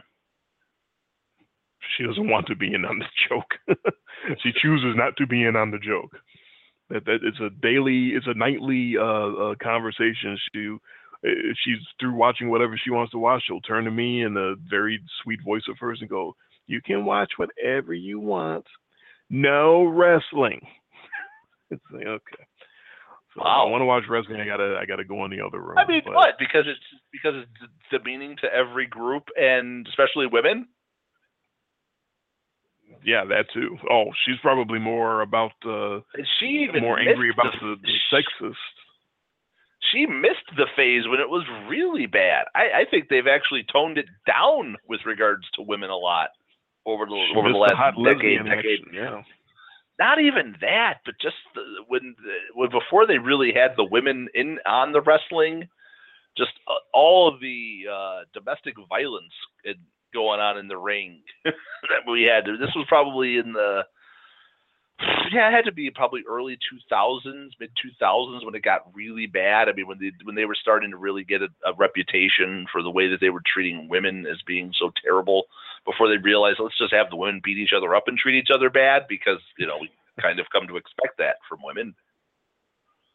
Yeah, there's no doubt it's been very bad the way they portrayed women in a lot of ethnic groups. I can't every speak for ethnic group. Well, I can't speak for all the other ethnic groups. I just know what I feel when I watch the worst of black people be displayed by the WWF, and specifically the one that I still was reeling about was, and this might have even been back when I still was not smart about wrestling. I still kind of thought it was real, but they took a guy named Tony Atlas, like 3 weeks ago, right? Yes. They took a guy named Tony Atlas who was, Mr. America, big, strong guy, terrible wrestler in the ring, right? But still got over, still was popular down in Texas and several other territories just because of how his physique looked and he had a decent smile. And they took this guy near the end of his career, and he obviously was doing this because he needed the money and he needed the work, but all of a sudden you look up on your screen and here's this guy literally chucking a spear down to the ring, and with the African headgear and everything, and they called him Saba Simba. And you can look at his face and tell it's Tony Atlas. It's not even, they're not trying to hide his face. They're not trying to put him in makeup or anything. It's obviously Tony Atlas. They just decided that he needed to be from deepest, darkest Africa, chucking a spear and calling himself Saba Simba. I don't care about all the other ethnic personalities and all this other. That was disgusting. That was distasteful to me, and I will never forget that as long as I live. You don't have to call the guy Saba Simba and have him chucking a spear. You can call him Tony Atlas and have him lose every match if you want, if you just want to give the guy a job. But you don't have to demean him and humiliate him like that. That was ridiculous. So that's why I can't really pay money to Vince McMahon as long as he's alive, because he's the guy I know was in charge of stuff like that. And that just is over the top disgusting to me. That's some stuff right out of Bugs Bunny right there. Pretty much. But that was also in the 40s. Right. This is 1987. Yeah. I guess we weren't so, culturally advanced back in 1987, as we would like to think. That's 30 years ago. Yeah, I know. And then today, the NFL and the way now you would hear I guess certain presidents of the United States and other members of his cabinet tell you that you might want to consider boycotting the NFL because of all these Negroes taking a knee and disrespecting the flag and disrespecting America. On the other side of that, not being talked about by a lot of these networks, there has been, I've heard about it and I've read about it on social media, there's been people that would want black people to protest the NFL the other way because of the fact that Colin Kaepernick does not have a job. And the other way. And that's one of those deals where, as much as I understand the anger behind Colin Kaepernick not having a job, because it's not fair that Kevin Hogan and Blake Bortles and all these other fuckers have jobs and Colin Kaepernick doesn't. I'm not boycotting the NFL. That's just dumb. Give me a break. I love football. I'm watching football every week. I enjoy it very much. Even if I didn't host a podcast about football, I would be watching football every week. So that's one of those things where I don't have too many things where I refuse to support it because of my political beliefs. The WWE and Vince McMahon, I guess that would be the one thing. But a lot of this other stuff, no, I'm not denying myself something that I enjoy just to make a political statement, because it doesn't really help anything, and I will be depriving myself of something that I like, and I don't feel like doing. Yeah, it was back during the second or third week of the preseason. We had some Black Lives Matter people that were suggesting that they shut down the Falcons game at the new stadium on the 7th. You know, when they opened up the new that never came to fruition, but that was sort of that whenever I hear about this, that's sort of what I sort of hearken back to was, the speeches about that and any of the, sort of groundswell towards people saying, well, you should boycott from one side or you should boycott from the other side, definitely has its roots somewhere else. This isn't a recent thing. No.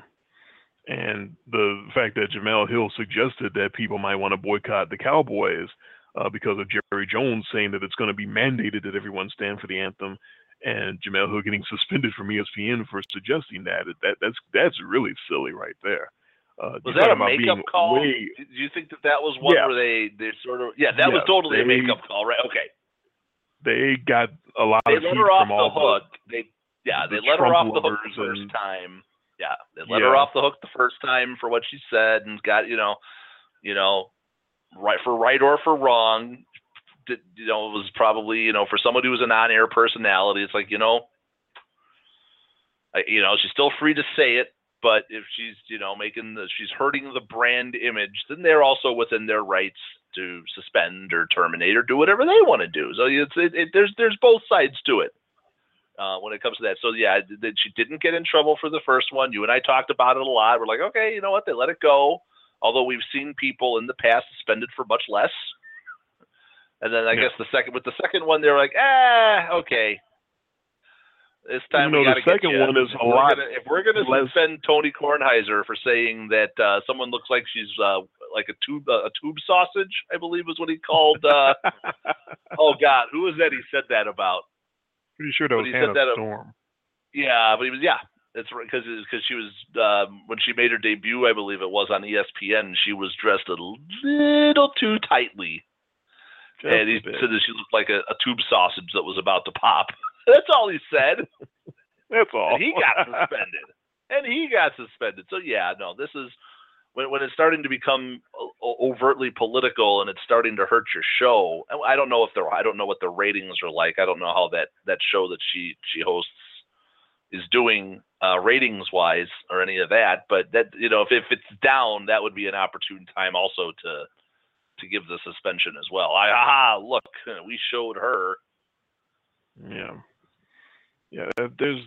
I don't think that's going to wind up working out for Jemele Hill and ESPN. I don't know how she could go back to work for a place that would suspend her for something that innocuous. I mean, what she said the first time was way harsher than suggesting that people might want to boycott the Cowboys. That's why I think this was the makeup call. I think that this time they were like, okay, now we almost have to because we didn't. And if we don't, it's just going to keep getting worse. Yeah, that's just ridiculous. So they're in a real bad situation now, as far as I'm concerned, ESPN. Because if you set that precedent, you're going to suspend everybody because hardly anyone is going to have. Well, it doesn't matter. There's nobody left over there. There's nobody left. They still have firing everybody. that might be about it. They are going to have. And I don't want any racial tones to this. They're the most bland, vanilla network. They're gonna, they're not gonna be the booyahs anymore. Or there's gonna be no personality left over there because everything has been sort of sucked dry, and everybody else is going on to other jobs and flourishing. ESPN is still the leader, I guess, but they're definitely languishing. I mean, look at this MLB playoffs right now. They're getting none of this action. Yeah, they bowed out of the last bidding war, so they're letting TBS and Fox get all this. Yeah, and baseball's fairly healthy as a sport right now. You look at the playoffs. Playoffs have been never made more money. Major market. Think about from the sport. We're not talking about this part at all, but you've got LA, New York, Chicago, Boston, Houston. I mean, Cleveland. You've got major cities all in the mix and playing right now, or had been playing. I mean, major markets all across the country. Baseball cannot be loving this any more than they are right now. Yeah, everyone talking about baseball dying. Baseball's never made more money than they are right now. Baseball is not dead at all.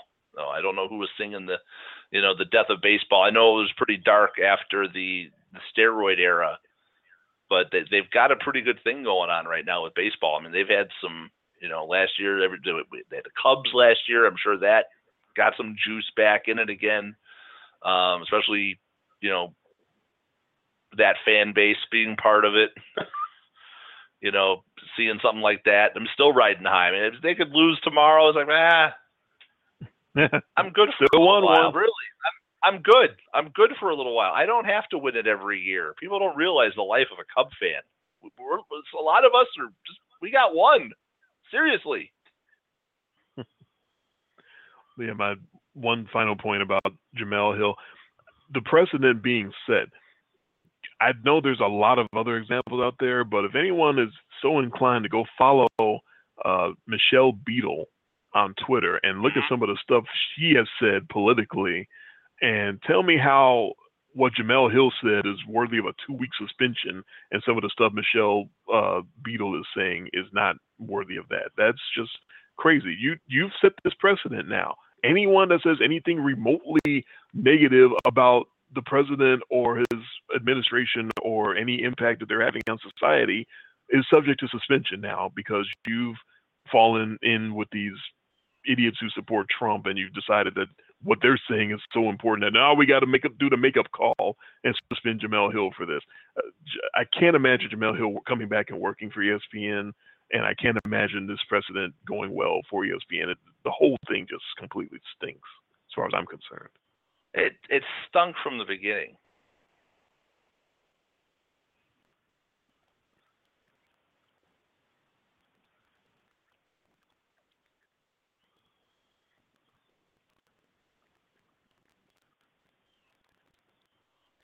If you only have a 401k, you're not getting the most for retirement. Wait, what? Add a Robinhood IRA on top, then they'll boost it by 3%. You can do that? And if you transfer in any retirement account, you get 3% on top of that. Is there a limit to the match? No limit. Robinhood Gold gets you the biggest contribution match of any IRA on the market. Sign up for Robinhood Gold at Robinhood.com/boost by April 30th. Subscription fees apply. Investing involves risk. 3% match requires gold for 1 year from first match. Must keep IRA for 5 years. Match on transfers subject to additional terms and conditions. Robinhood Financial LLC, member SIPC.